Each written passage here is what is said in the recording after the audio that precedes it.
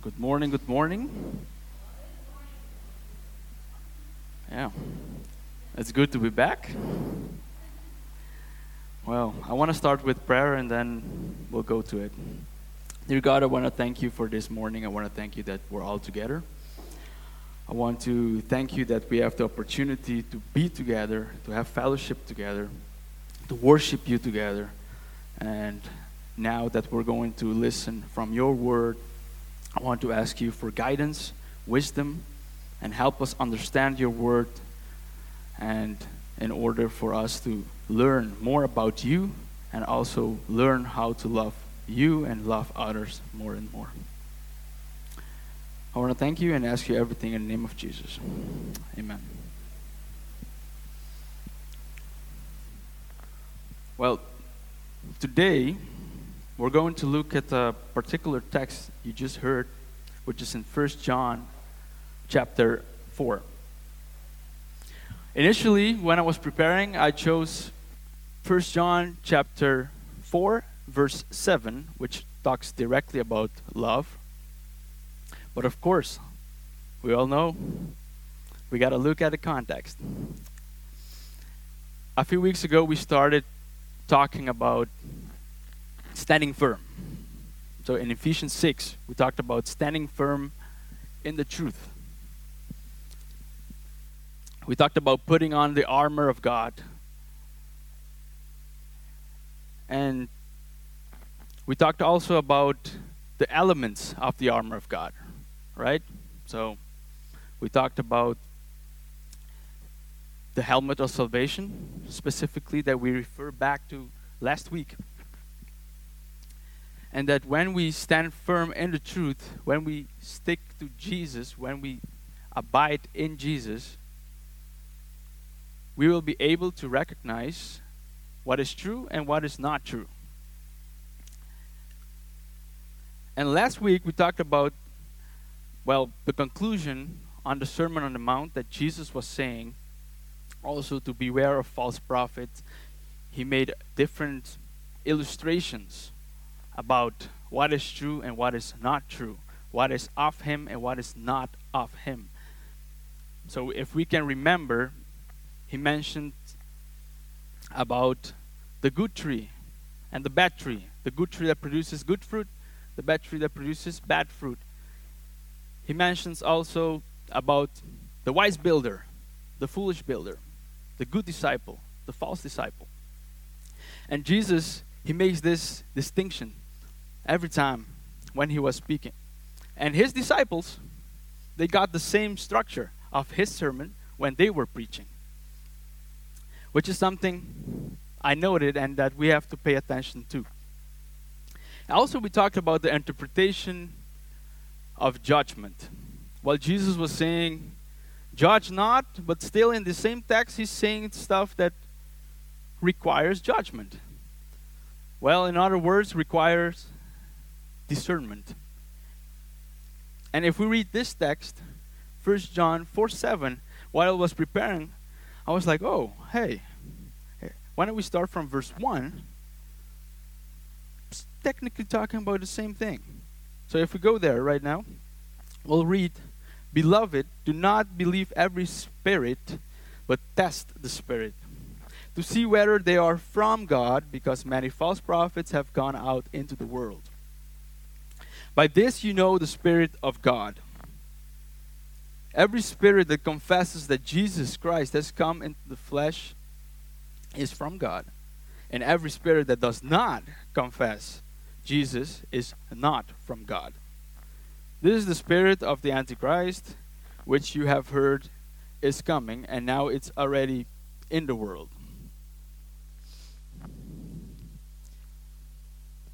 And now, here it continues saying, You are from God, little children, and have overcome them, because greater is he who is in you, and us, than he who is in the world. Right? Remember, we talked about this also. Who is in the world? Right? What are we facing? There is a war. And we started by looking at the text in Ephesians 6, that there is a war, and it's not per se against flesh and blood, but it is against the rulers It's against the forces, the evil forces of the heavenly realms. And this is real. And here it's saying also is referring to that, so that God is greater than any of the other things that we can face, all the struggles that we can face. And now it continues to say, therefore they speak as from the world, right? And the world listens to them. But we are from God. The one who knows God listens to us. The one who is not from God does not listen to us. By this we know the spirit of truth and the spirit of error. And then when he mentions all this, he goes and says, beloved, let's love one another. For love is from God. And everyone who loves has been born of God and knows God.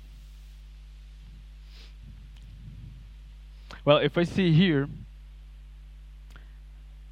this is not just a phrase that we can ignore. Love one another. Let's love one another. This is a commandment that Jesus said. And if we go to Matthew 22, 34, we'll see the great commandment. And then we'll keep on going. If we go to Matthew chapter 22. Matthew chapter 22, verse 34.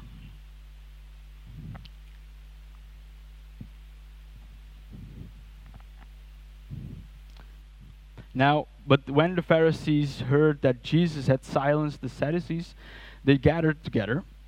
And one of them, a lawyer, asked him a question, testing him. Remember this word, test. Teacher, which is the great commandment in the law? And he said to him, you shall love the Lord your God with all your heart, with all your soul, with all your mind. This is the great and the foremost commandment. And the second is like it.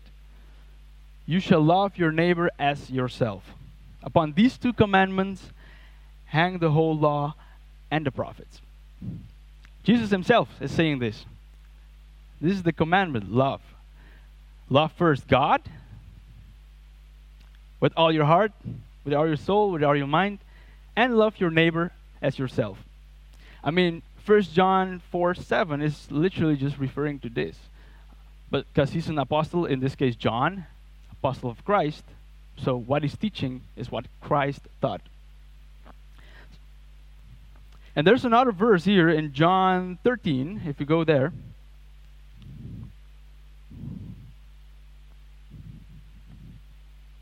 John 13:34.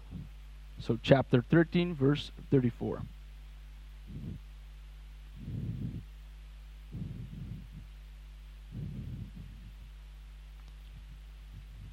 Now Jesus is also saying, I am giving you a new commandment, that you love one another, just as I have loved you. By this all people will know that you are my disciples, if you have loved one another, if you have love for one another. Well, it's clear that this is a commandment. Now, I remember, well, probably it's a few years back, or I don't remember exact, probably last year or 2 years ago, I talked about love, and the question that I asked myself was, is love a choice? And in the end, we came to the conclusion, yes, it is a choice. And of course, we talked about the different types of love. You have the agape love, which comes from God. You have the storge, which is family. And you have phileo, which is friends. And you have eros, which is mostly lust. And I remember I made the reference to a burger, because most of the time we talked about the sexual desire, but it's also the same feeling you get when you love a food. For example, a burger. And that, yeah. I love burgers, by the way. So if anyone want to give me something that I really appreciate, burgers. Yeah. Yeah. So now, when Jesus is talking about love, it's obviously that he's referring to the agape love. It's the love that we receive from God. And when John is talking about love, he's talking about the same love.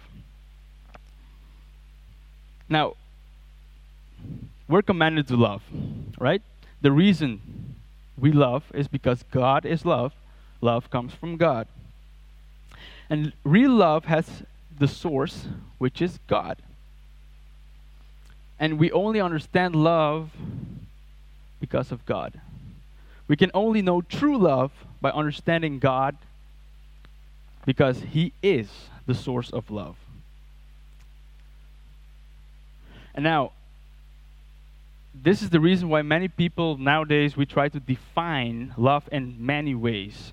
We hear about love every time. On TV, in Netflix, on Facebook, on social media, you see love, love, love, love. But the love that we see, that love, is it the same love that we're looking at here? Think. If we're talking about love, and we're not looking at the source of love, then the question is it real love?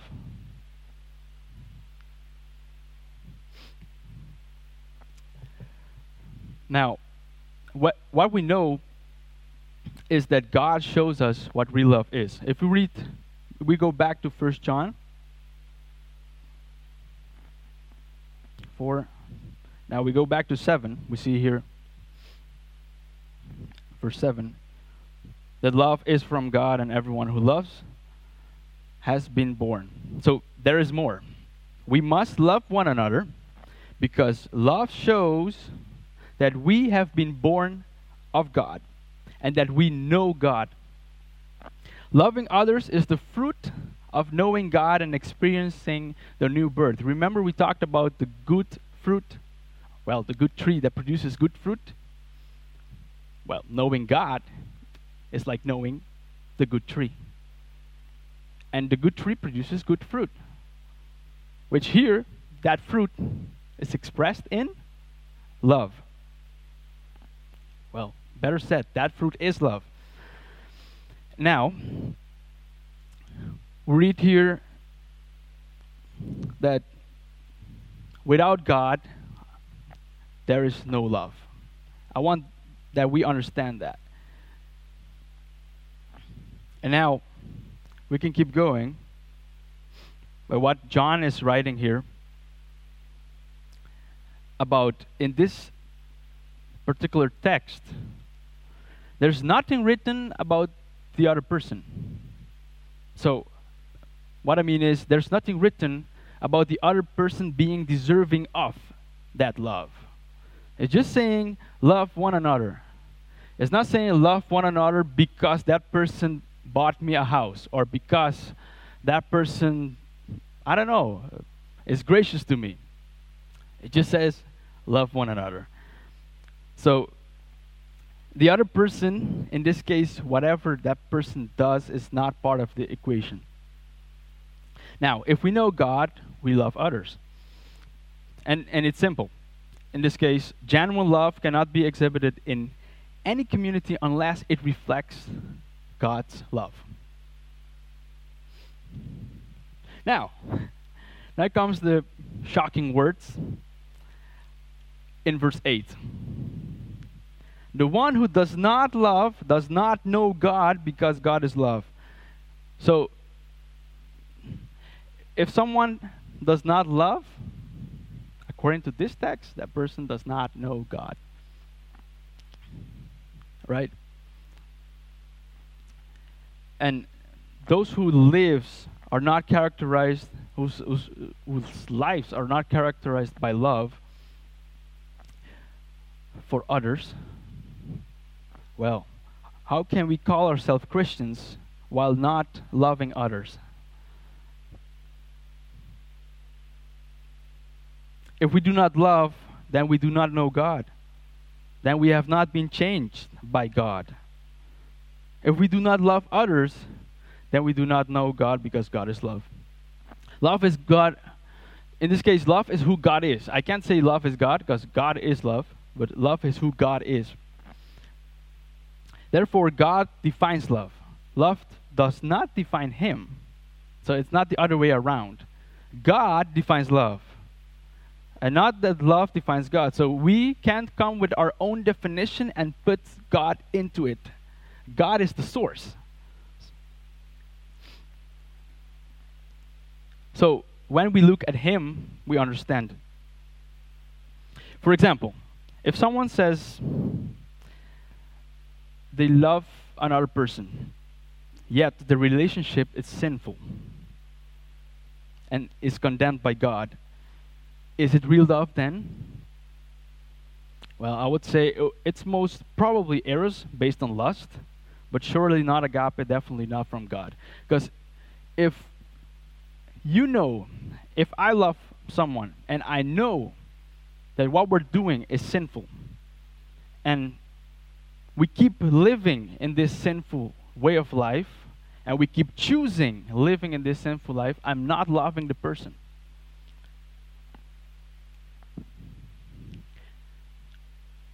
And if I really love that person, sometimes it's the hard truth.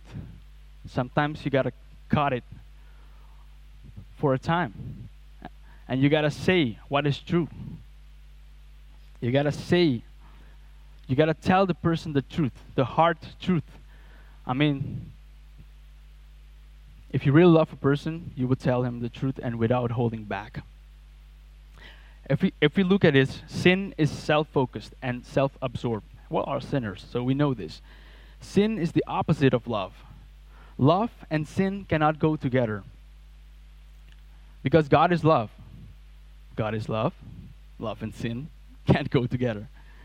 If you truly love the person, you would compel that person to be in or remain in that sinful situation. You don't want that.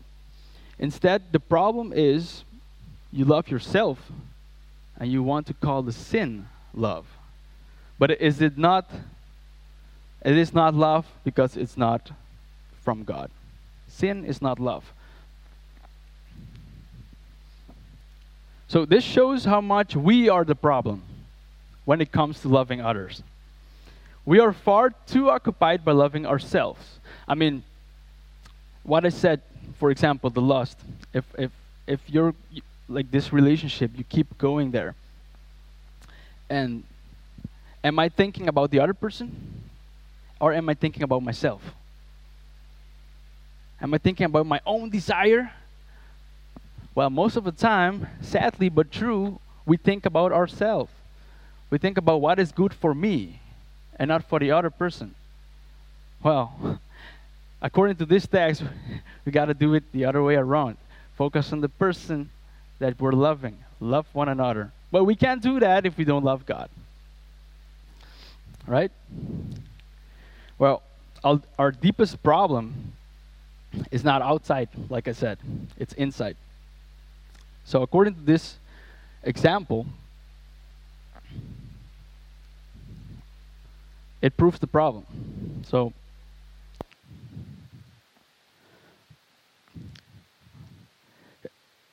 if we get angry at someone, right? And we treat this person in a way that is not loving. Or something happened and let's say I pushed the person or you started in a fight. Is that loving? No. But most of the time that fight did not start at that moment. The fight started here. When you're thinking about yourself, you never think about the benefit of the other. And then you only think about your benefit and you block. So in this case, how to love? Well, I'm not saying there's a easy way to explain it, but there is an easy way to explain it. If you notice that you're not being loving towards your family, towards your friends, towards your colleagues, well, probably you should look back at the source. Look back to God. And like I said, I mean, the Bible is simple and complex. But there is one red line. And that red line is Jesus. So, talking about love, I can literally spend only 5 minutes and I said everything that I wanted to say. Or I can spend a whole week, a whole month talking about love. So that's amazing how God inspired the people who wrote the Bible. That when we talk about love, it's so simple that everyone can understand. But it's so complex that we can spend an eternity studying and learning more every day about God and His love. So now what we know about this, before I continue to the next verse, when I was preparing this message, actually the message before, I was looking back to the text that we started with, Ephesians 6. And then I went back to read Ephesians 5, and I was like, okay, I'm thinking about love, one another. And then I was reading in Ephesians 5, I'm like, whoa, I did not notice this before. I thought it was more in a sense of being imitators of God, right? The chapter 5 is literally calling us to be imitators of God. So if we are to be imitators of God, what is it really saying? If God is love, if we imitate God, then we love. So I want to go real quick. I don't want to spend too much time in Ephesians, but let's go right there a little one. So right here, Ephesians 5. And we'll see how Ephesians 5 and 6 talks about love.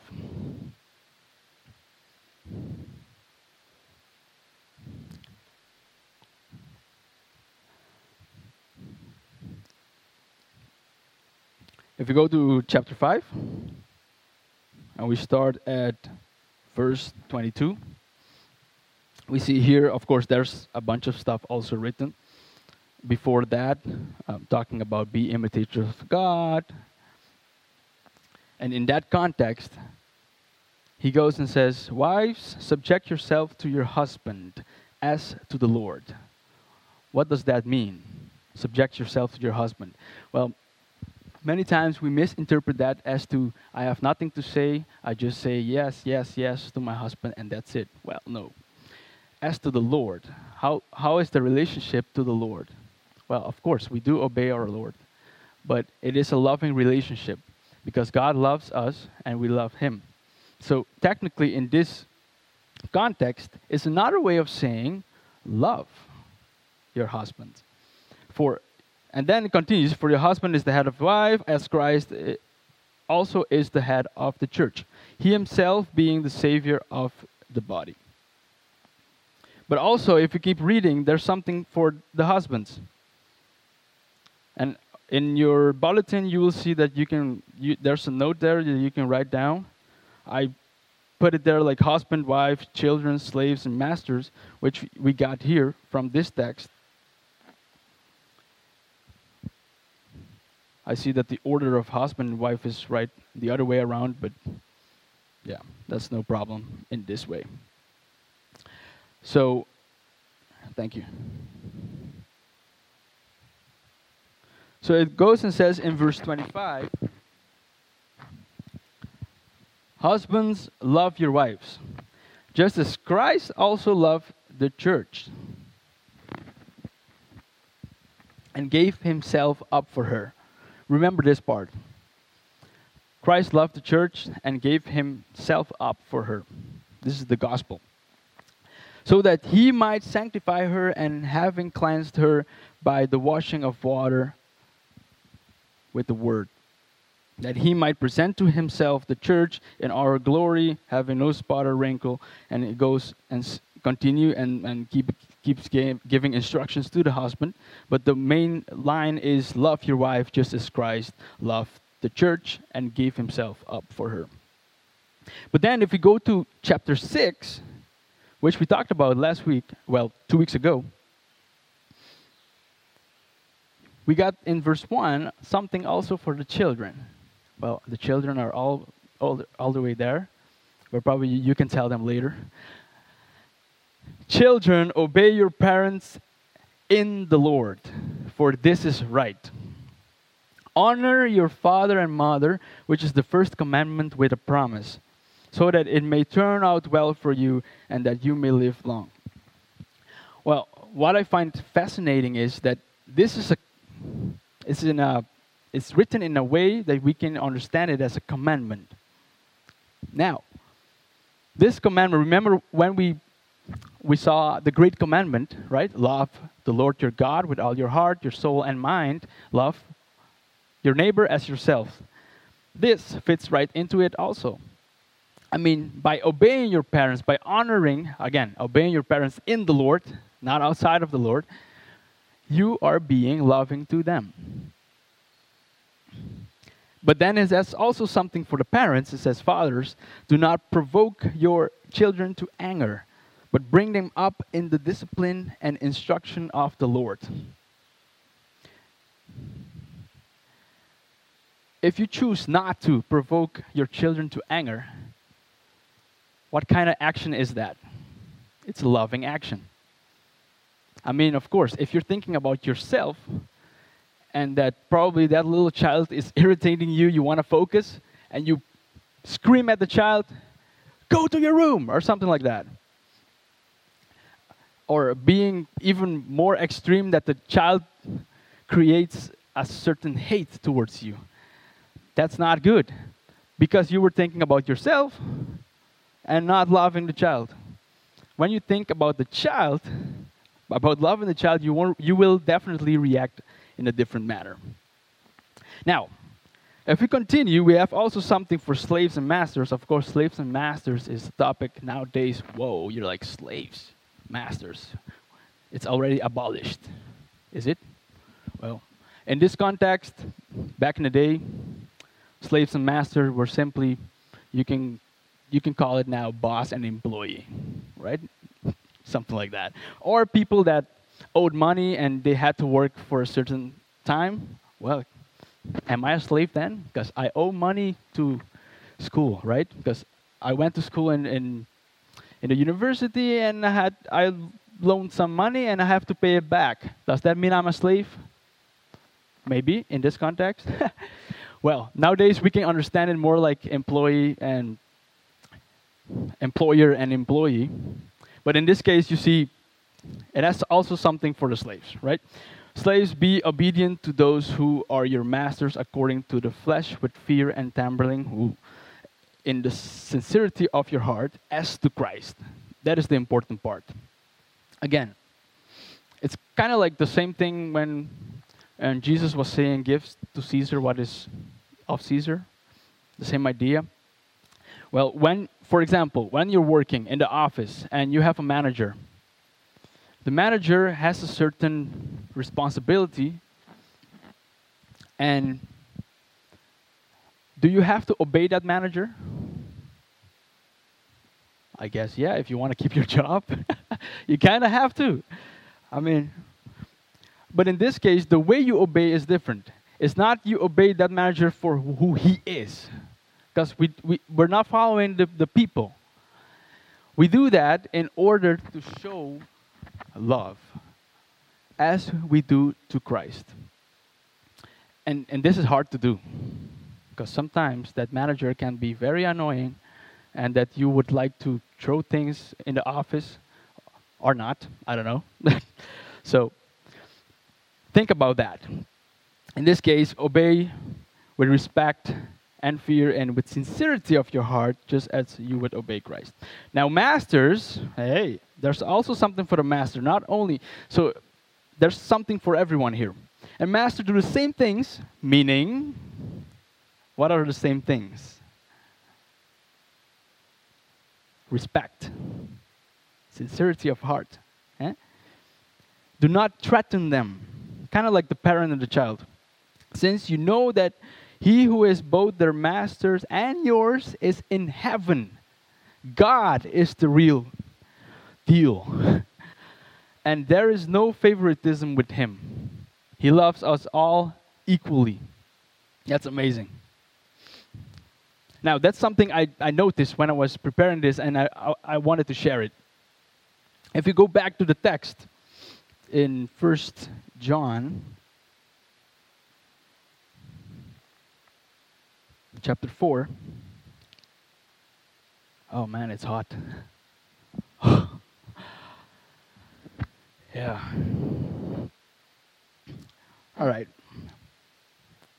If we go to verse 9, we will see something very interesting. By this the love of God was revealed in us, that God has sent his only Son into the world so that we may live through him.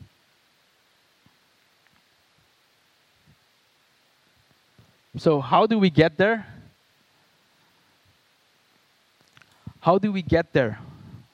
Meaning, how do we get to that love? How do we get this transformation so that we will love others as God commanded us to love? How can we love others with the love that God has, because God is love?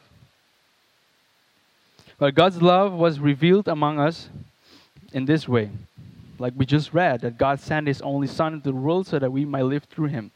This change happens when we focus on the love of God that was revealed among us.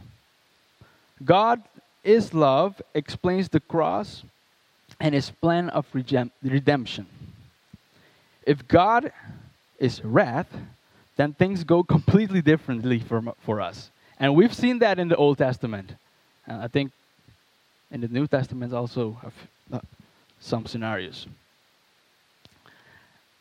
If God only operated on the basis of the law and justice, then we would be convicted of sin and justly judged to eternity in hell. God's love is the remedy. Because remember, if we go to John 3:16, we see, for God so loved the world that he gave his one and only Son, for whoever believes in him shall never perish but have eternal life. But if we continue, we will read something very interesting. And actually, I want to go there. The famous verse, John 3:16. We see, right? For God so loved the world that he gave his one and only Son, so that everyone who believes in him will not perish, but have eternal life. For God did not send the Son into the world to judge the world, but so that the world might be saved through him.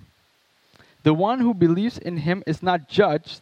The one who does not believe has been judged already, or in other words, has been condemned already. So in our sinful nature, we're already condemned. So in this case, he is the remedy.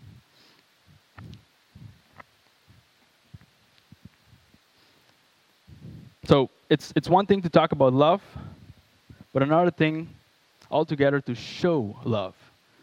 Because like we talked about last week, that if we confess alone, it does nothing. But we have to believe, and the confession is a result of the belief. Well, when you believe, that also impacts your behavior. So then, when you believe, you show love, and you're not only saying that you love a person, but you actually love the person.